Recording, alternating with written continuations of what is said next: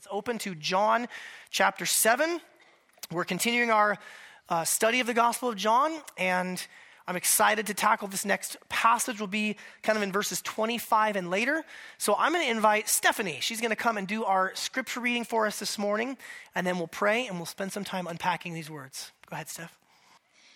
This is the reading of God's word from John 7, 25 through 36. Some of the people of Jerusalem therefore said, "Is not this the man whom they seek to kill? And here he is, speaking openly, and they say nothing to him. Can it be that the authorities really know that this is the Christ? But we know where this man comes from, and when the Christ appears, no one will know where he comes from." So Jesus proclaimed as he taught in the temple, "You know me, and you know where I come from. But I have not come on my own accord. He who sent me is true, and him you do not know. I know him, for I come from him, and he sent me." So they were seeking to arrest him, but no one laid a hand on himself, because his hour had not yet come. Yet many of the people believed in him. They said, "When the Christ appears, will he do more signs than this man has done?" The Pharisees heard the crowd muttering these things about him, and the chief priests and the Pharisees sent officers to arrest him. Jesus then said, "I will be with you a little longer, and then I am going to him who sent me. You will seek me, and you will not find me. Where I am, you cannot come." The Jews said to one another, "Where does this man intend to go that we will not find him? Does he intend to go to the dispersion among the Greeks and teach the Greeks?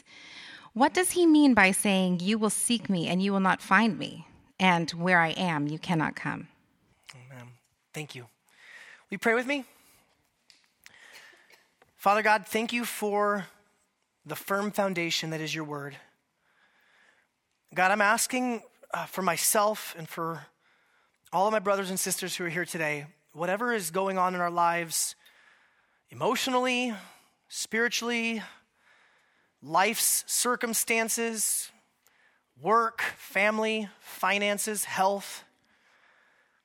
God, I'm asking that you and your grace would just carve out a place for us right now to hear your truth, to receive your grace, to be shaped and grown and matured and healed and loved by you in your word. God, for myself, I pray that you would guard my lips and help me only teach that which is in line with your truth that you've given to us. And may our focus and attention go on Jesus now, in whose name we pray. Amen.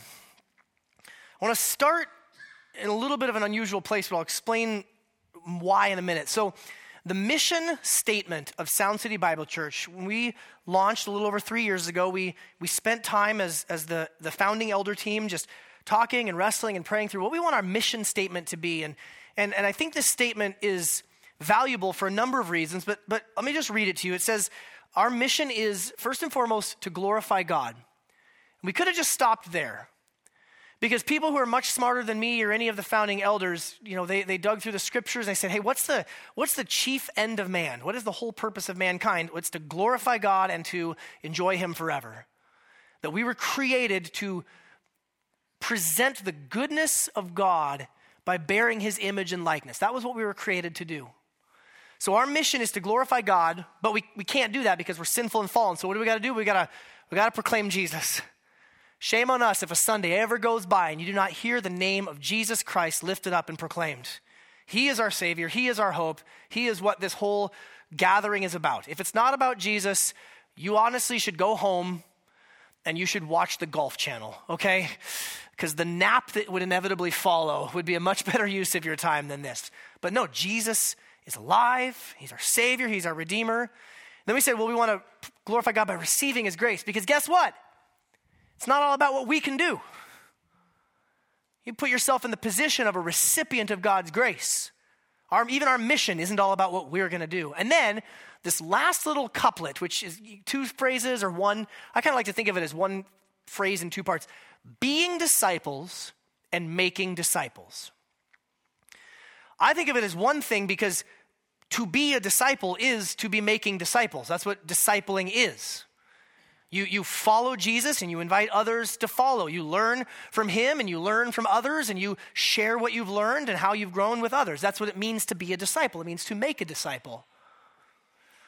And I was thinking of the mission statement because I was out of town this last week and I was at another church in Florida. And by the way, Florida is interesting. Have you guys heard of the 80-20 rule?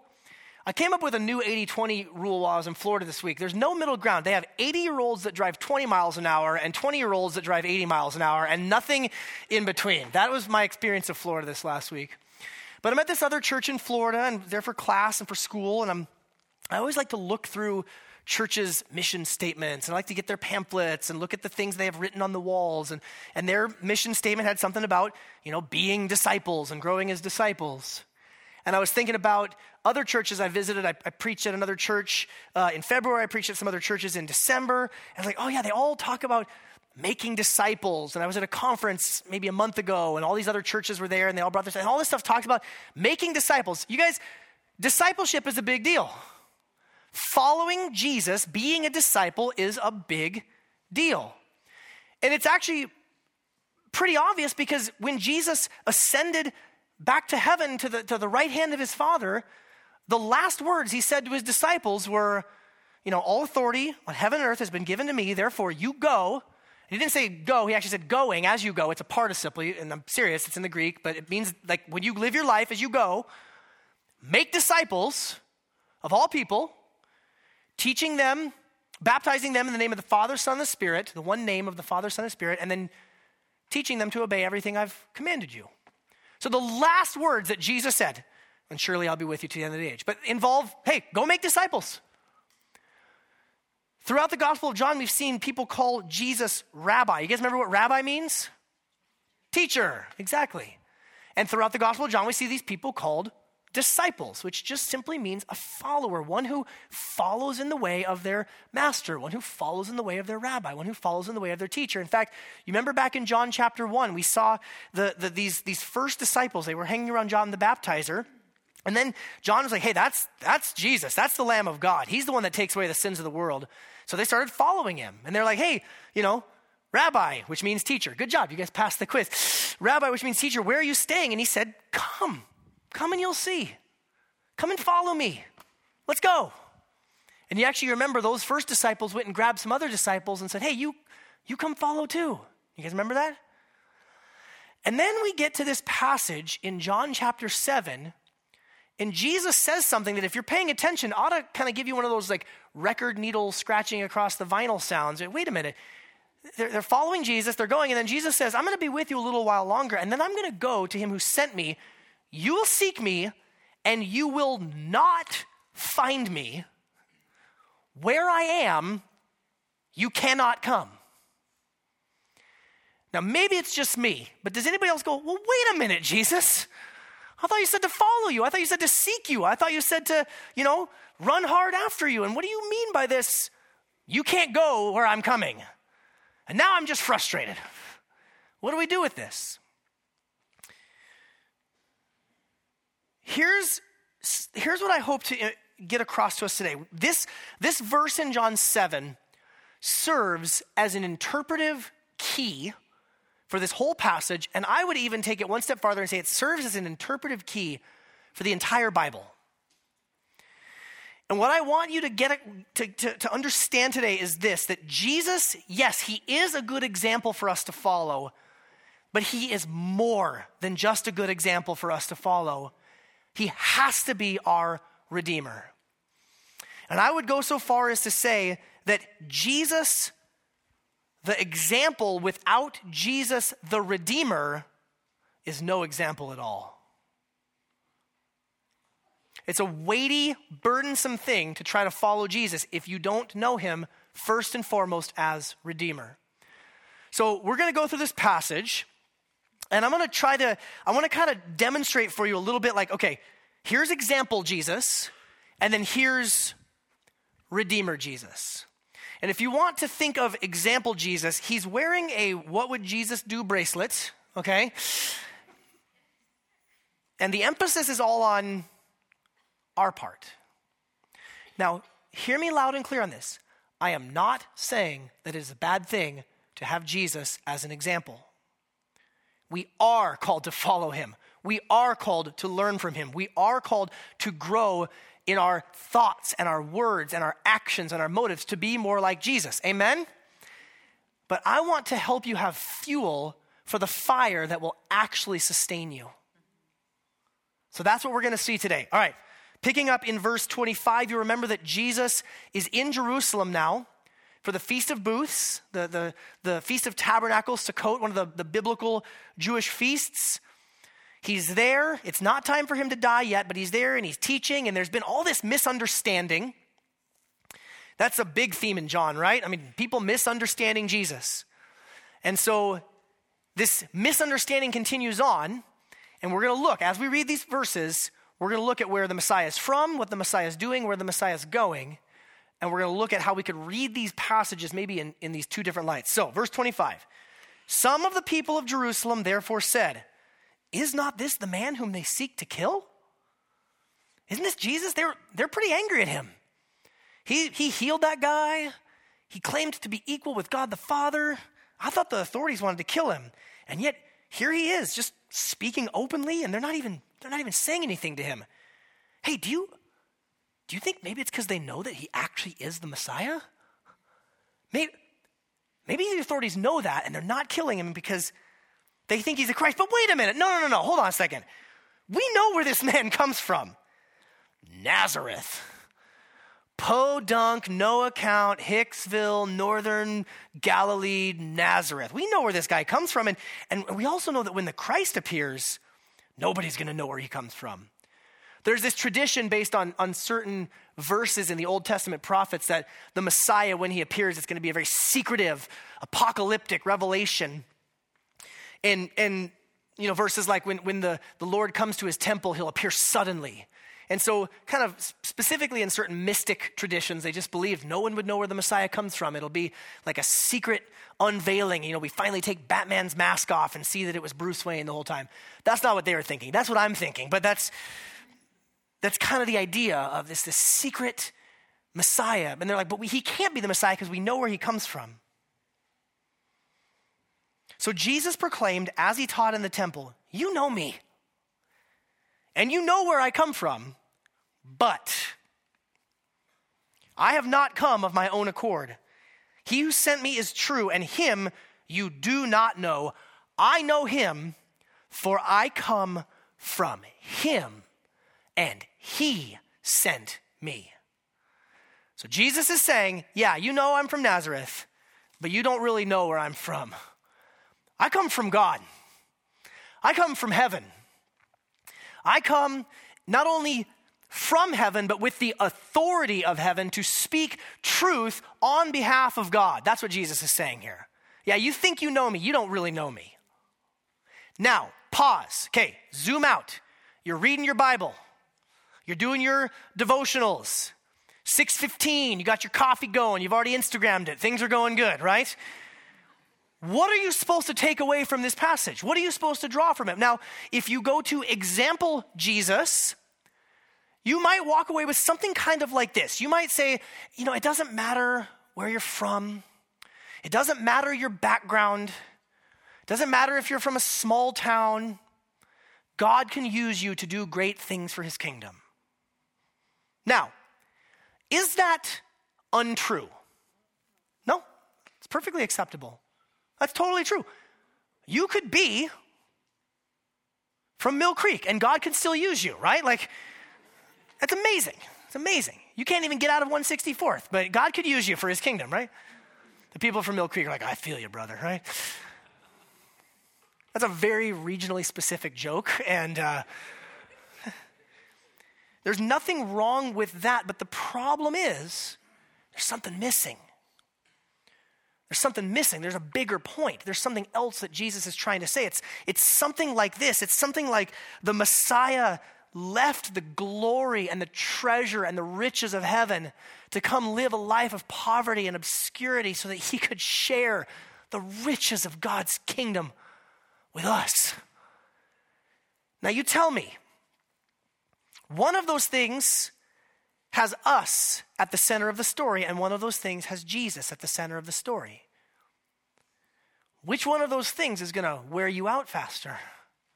And which one of those is going to sustain you to be able to actually follow Jesus? You guys see how I'm doing this? I hope this isn't overly pedagogical or like a lesson, but I really am hoping to teach you how to read your Bibles, how to read the Bible and understand it for its Christ-central focus.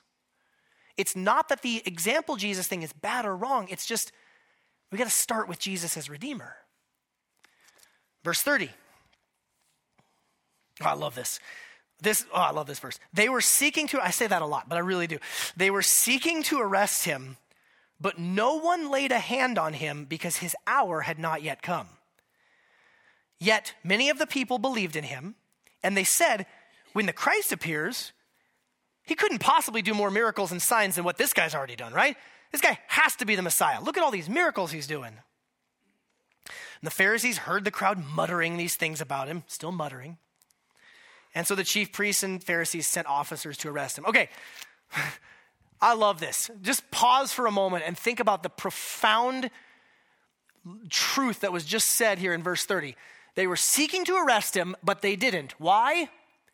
Because the guy forgot his handcuffs at home, right? No. They were seeking to arrest him, but they couldn't. Why? Well, because they didn't get the proper warrant, from the right courts from Herod, and now it was late, and it was, the shift was changing over, why could they not arrest him? Because God said it wasn't time yet.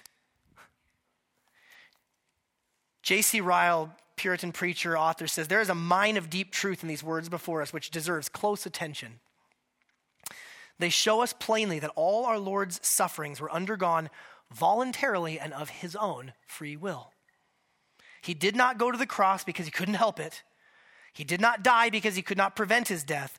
Neither Jew nor Gentile, Pharisee nor Sadducee, Annas nor Caiaphas, Herod nor Pontius Pilate could have injured our Lord, except power had been given them from above. All that they did was under control and by permission. The crucifixion was part of the eternal counsels of the Trinity. The sufferings and death of our Lord could not begin until the very hour which God had appointed. This is a great mystery, but it is a truth. Does it comfort any of you to know that even in the timing of his betrayal and arrest and crucifixion, God's still working things out? This is the Feast of Tabernacles. No, the lamb is going to be slain during Passover. It's going to happen in the spring. So again, these people, they're looking at all these signs that Jesus was doing. They're saying, he's got to be the Messiah. Look at all these signs that he's doing. Look at all these miracles that he's doing. So again, let's zoom out. Example Jesus. When I think of the signs that Jesus did, I think of where Jesus said, greater signs than these will you do. And so I think that, okay, Jesus did great, incredible signs, then we're going to do great, incredible signs. And just like Jesus got resistance and pushback and persecution, we should expect resistance and pushback and persecution. Again, is that wrong? Is that false? No. But again, we're missing something. Because Jesus didn't just do signs to show us the kind of things that we're supposed to do. Jesus, our Redeemer, performed signs to show that he was the Son of God and to show us what his kingdom is going to look like. Jesus healed the paralyzed man because in God's eternal kingdom, there will be no more paralysis. Jesus did the sign of feeding the 5,000 because in his kingdom, no one will go hungry, but we will feast with our Savior forever. Now, it's not untrue that he said, you're going to do greater signs. You're going to go do incredible things in my name.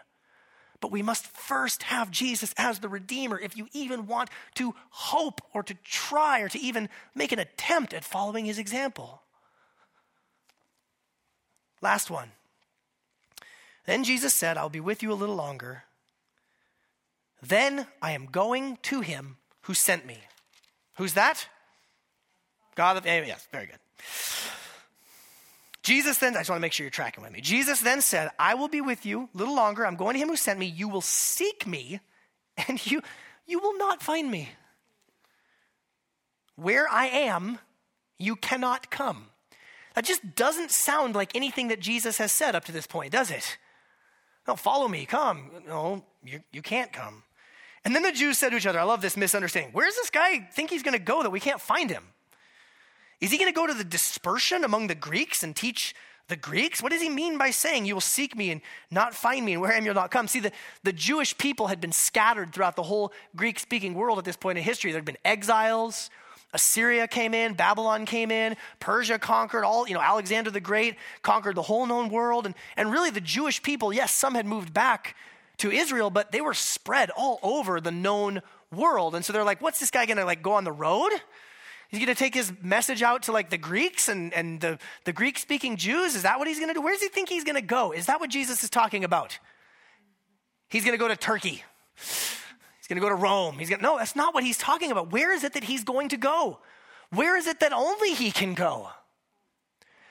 Only Christ can go to the cross to pay a debt that mankind owes. See, Jesus is fully God and fully man. Mankind owes the debt, but we as fallen, sinful human beings cannot pay the debt that we owe, but a perfect man could. And only a holy and perfect person could do that, and only God is holy and perfect. And so Jesus is fully God to satisfy the righteousness, the required righteousness that God deserves. Only Jesus could go into the grave for 3 days. And only Jesus could rise. He says that I lay my life down and I pick it back up again when I so choose. Only Jesus could then ascend to the right hand of the Father, where he ever lives and pleads for us day in and day out, interceding on our behalf. And oh yeah, by the way, upholding the universe by the word of his power while doing it. That's our Jesus. That's the only place he could go. See, the example, again, to read this as Jesus is the example, it's something like this, God has a unique calling on your life. Something that only you can do. Only you can fulfill. Only you were wired for it. Again, that's not wrong. That's not false. It's just incomplete. It's just out of order. You are uniquely gifted and wired by God. You do have a special place to play in his kingdom. You are a part of the body, an integral part of the body. And even if you feel like a pinky toe, you're very valuable. Because have you ever stubbed your pinky toe? That's all you can think about when you don't have its proper functioning use, right? We need you. Whether you're a liver or an eyeball or whatever you might be in the body of Christ, you are needed and valuable and uniquely gifted and called and wired by God. But there is Jesus, the Redeemer, first, because he is the only one who could face the wrath of God, who could take the penalty that we deserve and could rise again and ascend to the right hand of the Father. That's Jesus. That's our Redeemer. Only he could do that. Only he could do that. Now listen. Here's the deal. Here's the deal. If we get these things out of order, some bad things will happen. Can I have my water? Thank you. That's my wife. She's doubling as a water person today. I don't know if you can tell, I'm losing my voice, and I'm going to give it my all for the next few minutes until I'm done. And if I lose my voice, I pre-recorded this sermon on my iPhone, and we'll just play it on the screen. No, I'm just kidding. I didn't really do it. I did not really do that. If we get can I use the phrase order of operations? Are any of you in math class right now and that just stresses you out, right? Again, it's not that the example Jesus is bad, but if we put it out of order, some things will happen. First of all, if we put example Jesus before and greater than Redeemer Jesus, it leads to either pride or despair. Okay? Despair, because you're going to try to follow Jesus, and you're going to find out in short order that you're not very good at it. Oh, it's weight on me. I try, right? Man, that breaks my heart. Sometimes I'll ask people, well, are you a Christian? And they say, I try. Like, it's heartbreaking.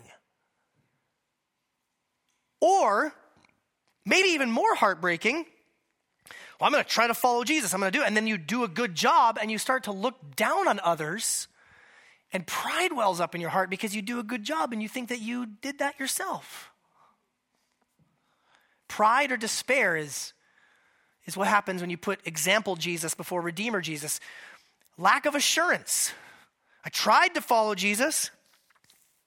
I tried to do my best, but I kept sinning. I kept falling short. And now I don't even know if I really actually am a Christian, because I thought that to be a Christian was to follow the example of Jesus, and I'm not following his example particularly well.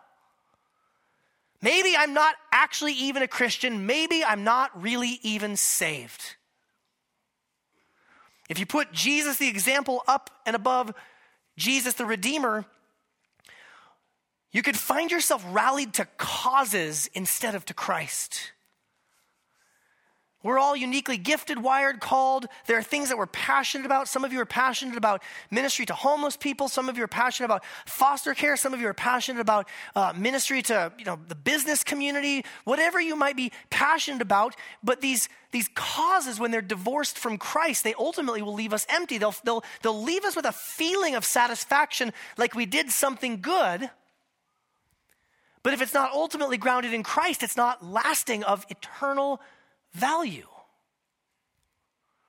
Because it's just all about following Jesus, the example. I mean, he did some things, right? Jesus fed hungry people. Jesus ministered to the woman at the well, scandalized, broken, outcast. Jesus stood up to the man.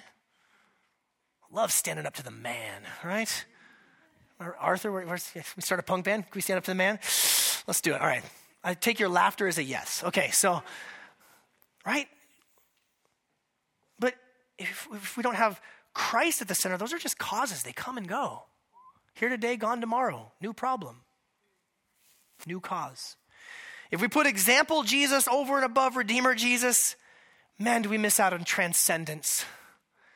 People are dying to experience the transcendent. One of the things I'm really grateful that we live in the era and the time that we do. Science and medical technology and all this stuff is just phenomenal. Like just the fact that you can have medicines that help us, and we can have science and understand. Like it's a beautiful and a good, and I would even say a God-ordained thing. But one of the downsides of it is, man, we are starved for transcendence.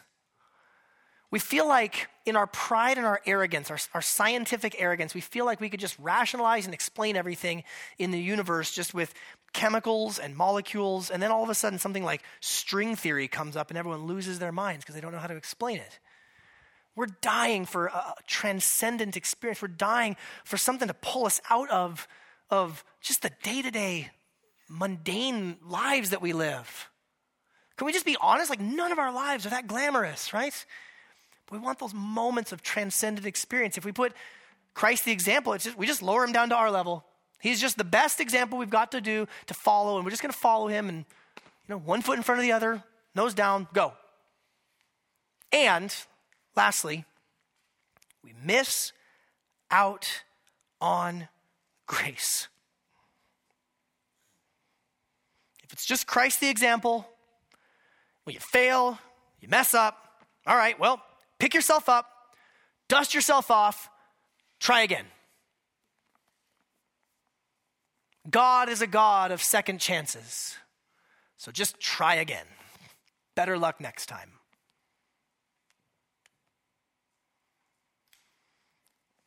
If we remember that Christ is our Redeemer before he's our example, Redeemer first, then example. But that'll give us some motivation to follow. I think of in Romans 12 where it says, therefore, in view of God's mercy, offer yourselves as living sacrifices, holy and pleasing to God. This is your spiritual act of worship. When Paul says, therefore, in light of God's mercy, what is he referring to? The first 11 chapters of the book of Romans. Hey, I just went on and on and on about your unworthiness and God's grace and how all have sinned, but Christ died and he loves you and he chose you and he wants you and he desires you and his blood is perfect and there's nothing that can separate you, neither height nor depth nor angel or demon or nothing in all of creation could separate us from the love of God that's in Christ Jesus. Hey, now, in light of all that, let me share with you some things to live a life in response to that. Do you think that'll motivate you? That's a little bit different than, hey, just try it, better luck next time, try again. Think about what Christ has done for us. If Christ is Redeemer and then example, we have motivation to follow, and we have a freedom to take some risks. Instead of sitting around worrying about every little thing that we could possibly do, and I don't want to do this or do that, because what if I make the wrong choice? Sometimes as a pastor, I counsel with people, and they say things, they would never say it this way, but the way that they're approaching decisions in life is almost like they're trying to figure out which choice to make because they're pretty sure that God might be trying to trick them. Now, we would never say it that way, but it's like, well, should I do this, or should I take this job, or should I do that? Like, God's not trying to trick you. He's on your side. Psalm 27:1 says, the Lord is my light and my salvation. Whom shall I fear? The Lord is the stronghold of my life. Of what should I be afraid? I got no fear. I might make a wrong step. I might mess up. But you know what the book of Proverbs says? That a man plans out his path, but the Lord orders his steps anyways. So even if I do make the wrong step, God's going to use it for his glory and for my good. You get some freedom in there, folks. If Christ is Redeemer first, well, then you have Christ-grounded causes. Causes that will actually lead to an eternal benefit. Does anybody else get frustrated when people misquote the Bible? I do. So I looked up the verse. Mark 9:41 says this. Whoever gives you a cup of water to drink, and I almost just did it, a cup of water, doesn't matter, warm, cold, to drink, here it is, in my name, because you belong to Christ, truly I tell you, he will never lose his reward.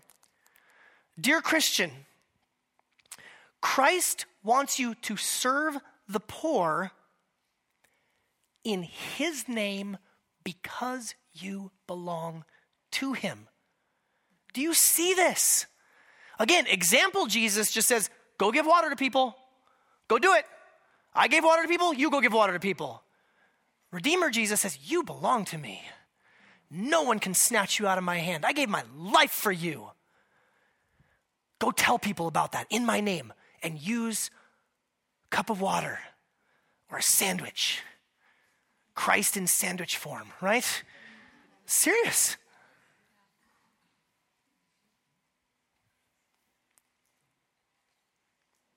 If we remember that Christ is our Redeemer first, we're drawn into the transcendent. Ephesians 2:6 says, God raised us up with him and seated us in heavenly places in Christ Jesus. Okay, just pause for a moment. You are seated in Linwood High School right now. But that's not what the Bible says.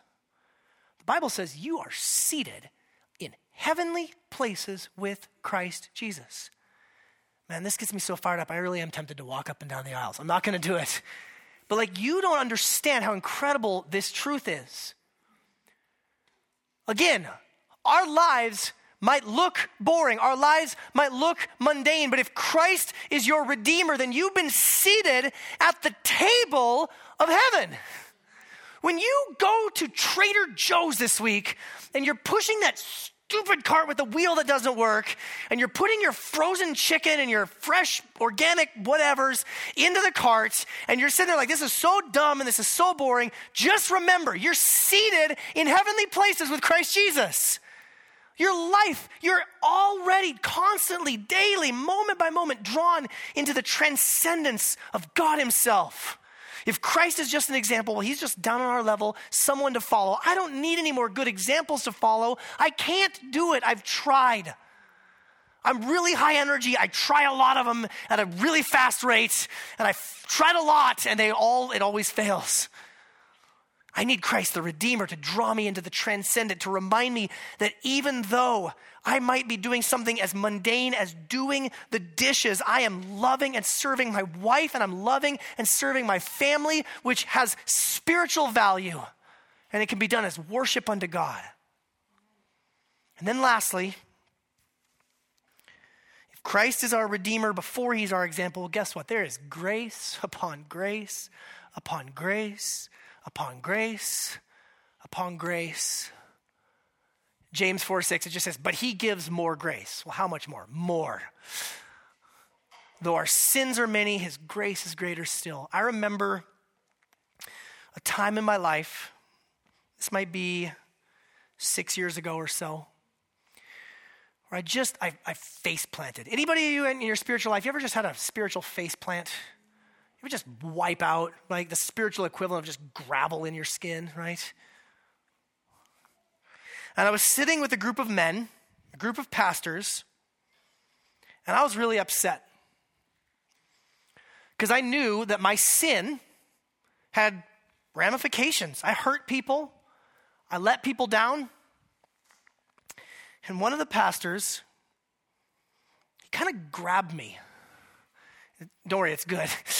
And he kind of grabbed me by the shirt, by the shoulders. He said, bro, that's how pastors talk to each other. Bro, he goes, I know you're feeling really low right now. There is so much grace to be milked out of this season right now. Don't miss a drop of it. And I started to cry. Because in my lowest moment, in my lowest failure, my natural proclivity, even as a grace-based, gospel-founded pastor, my natural proclivity was, what do I have to do to dig myself out of this pit that I've dug for myself? And he just grabbed me and he said, grace! And I was like, thank you! Because I needed that. And I see that sometimes as a pastor. I see that sometimes when I'm talking with people and ministering to people, and I've used even those same words to other people, like, there's grace for you in this moment. You feel so low right now.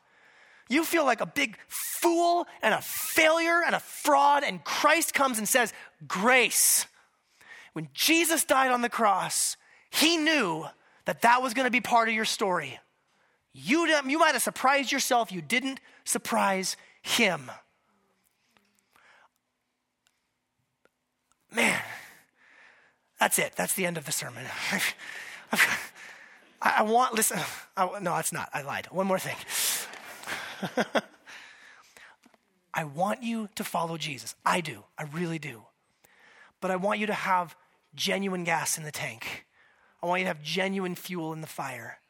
If all we do is walk out here and say, okay, this is it. This week, I'm going to follow Jesus, the example. All those things I said a moment ago. But if we go out of here and we say, Jesus went to a place that I couldn't go, where we could not go, to bridge the gap between heaven and earth, to bring God's reconciling love into our hearts, that'll change some things. That'll change some things. Father, I pray that you'd help us today to grasp the significance of what this means. God, I ask and I pray that you would minister your grace to us right now. Jesus, we want to follow you as an example. We do. We genuinely do. But we confess right now that our ability to follow you as example is only possible if we first know you as Redeemer. Daily, hour by hour, moment by moment. Jesus, as we come before you now, in worship and in response, I ask and I pray that you would enable our worship and our response to be fueled by your grace. We pray this all in Jesus' good name. Amen. We're going to respond in a few ways. We're going to sing. We're going to celebrate the Lord's table. First, we're going to give of our tithes and offerings. So I just encourage you, if you're a guest or a visitor with us, we don't like to do arm twisting, but we do like to invite everyone to consider the grace of God and to respond, as the scriptures would say, to give what you've decided in your heart, not reluctantly or under compulsion, for God loves a cheerful giver. And so we give as a response to what God has done for us in his grace. You can give online, you can text to give, you can give here as the buckets are being passed. But I just encourage you, whatever you give, however you give, to do it as worship. I'm going to read from 1 Corinthians 11 because we're going to celebrate the Lord's table here. The Lord's table, what a beautiful representation of Christ the Redeemer. It says in verse 23, I received from the Lord what I also delivered to you, that the Lord Jesus, on the night when he was betrayed, he took bread. When he had given thanks, he broke it and said, this is my body, which is for you. Do this in remembrance of me. In the same way also he took the cup after supper, saying, "This cup is the new covenant in my blood. Do this as often as you drink it in remembrance of me. For as often as you eat this bread and drink the cup, you proclaim the Lord's death until he comes." Friends, today as we eat of the bread and we drink of the cup, you can think of it this way. Just as the bread and the juice go into your body, so Christ himself enters into us and empowers us and enlivens us to make it even possible for us to follow him and to worship him. There's an invitation also to reflect. It says, whoever eats the bread or drinks the cup in an unworthy manner will be guilty concerning the body and blood of the Lord. So let a person examine himself first. Then so eat of the bread and drink of the cup. So we're going to hold, the musicians will play instrumentally. We're going to invite our younger students class to come in and join us for this time of worship and response. And I want to invite you to take your heart before the Lord. Say, God, I've been trying to follow Jesus, the example, but I've been doing it from the wrong motivation. I need more of your grace today. And then when you're ready, eat and drink and stand to your feet and sing with us. Let me pray again. Father, I give this time to you. We take these elements, this bread and this cup, and we remember, Christ, that you are our Redeemer. Your body was broken for us. Your blood was spilled for us that we might come to know you. And that Jesus, it is only by your grace that we are able to follow you. I ask and I pray that you would meet with us here in this time, here in this moment. Let us come to you now and receive and drink deeply of your grace. We pray this all in Jesus' good name. Amen.